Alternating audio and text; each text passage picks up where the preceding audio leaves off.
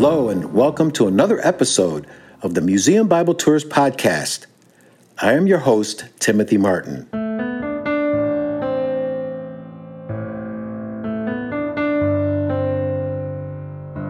Jesus now stood before the governor, and the governor put the question to him, "Are you the king of the Jews?" Jesus replied, "You yourself say it." But while he was being accused by the chief priests and elders, he made no answer. Then Pilate said to him, "Do you not hear how many things they are testifying against you?" But he did not answer him, no, not a word, so that the governor was very surprised. Pilate took water and washed his hands before the crowd, saying, "I am innocent of the blood of this man. You yourselves must see to it."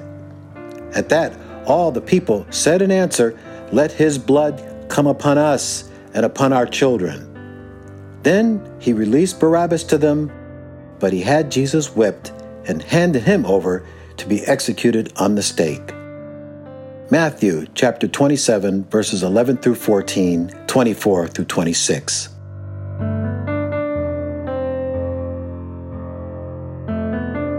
Bible readers know of Pontius Pilate because of his pivotal role in Jesus' trial and execution according to the Gospels. At one time, there was absolutely no archaeological or other convincing evidence that would demonstrate that Pontius Pilate ever existed, including the complete disappearance of administration records, no papyrus writings, no scrolls, no tablets, no authentic letters to Rome, and the Roman ruins that remained in Israel say nothing about him. Bible critics, intent on dismissing the Gospels as inventive storytelling, were only too happy to point to the lack of evidence for Pilate. That was true until the discovery of the Pilate stone some 62 years ago. Regarding the Pilate stone, note what Michael J. Howard, who worked with the Caesarea expedition in Israel in 1979, wrote.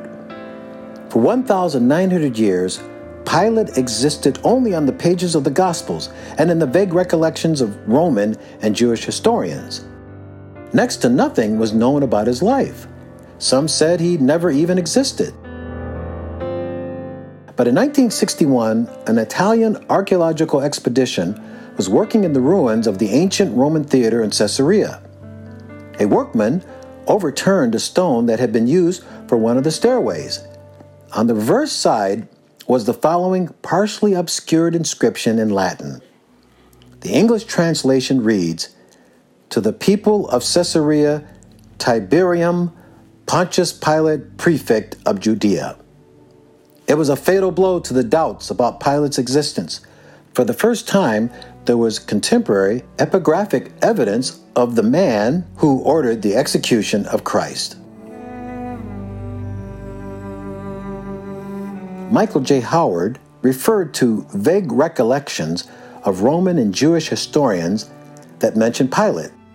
Yes, the writings by Flavius Josephus in Antiquities of the Jews and Philo of Alexandria on the embassy of Gaius and Tacitus, one of the most well-known Roman historians, all mention Pilate. However, these written works were completed many decades after Pilate was removed as prefect of Judea.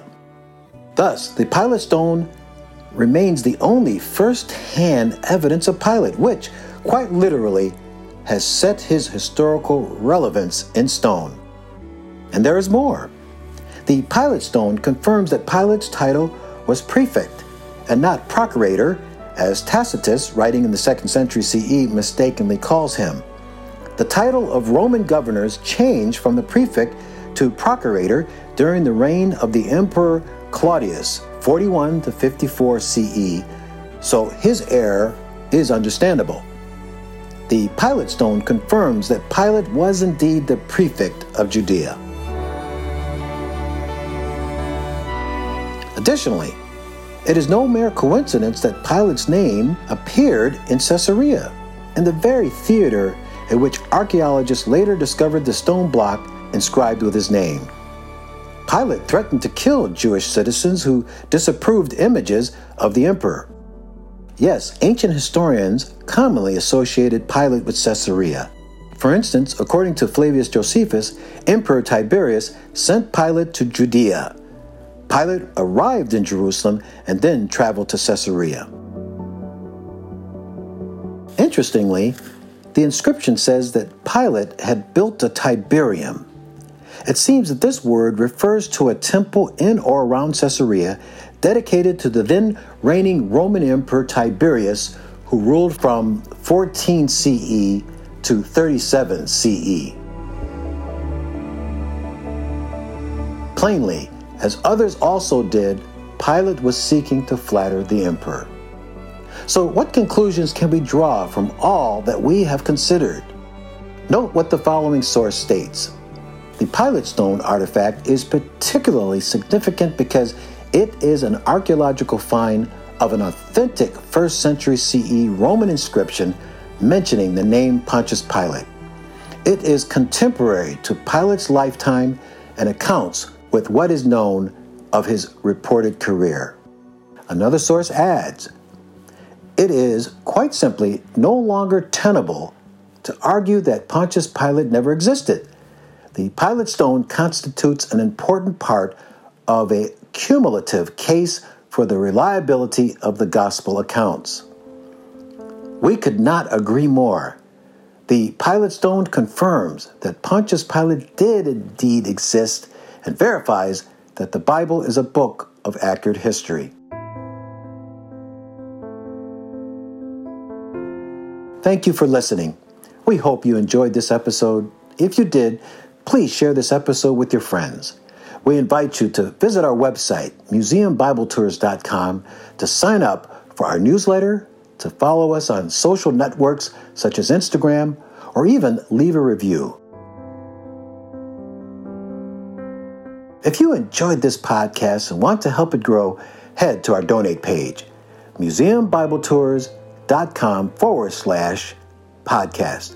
Therein, you will see how to donate.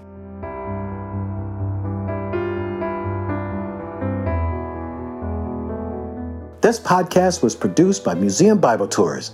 Thank you for your support.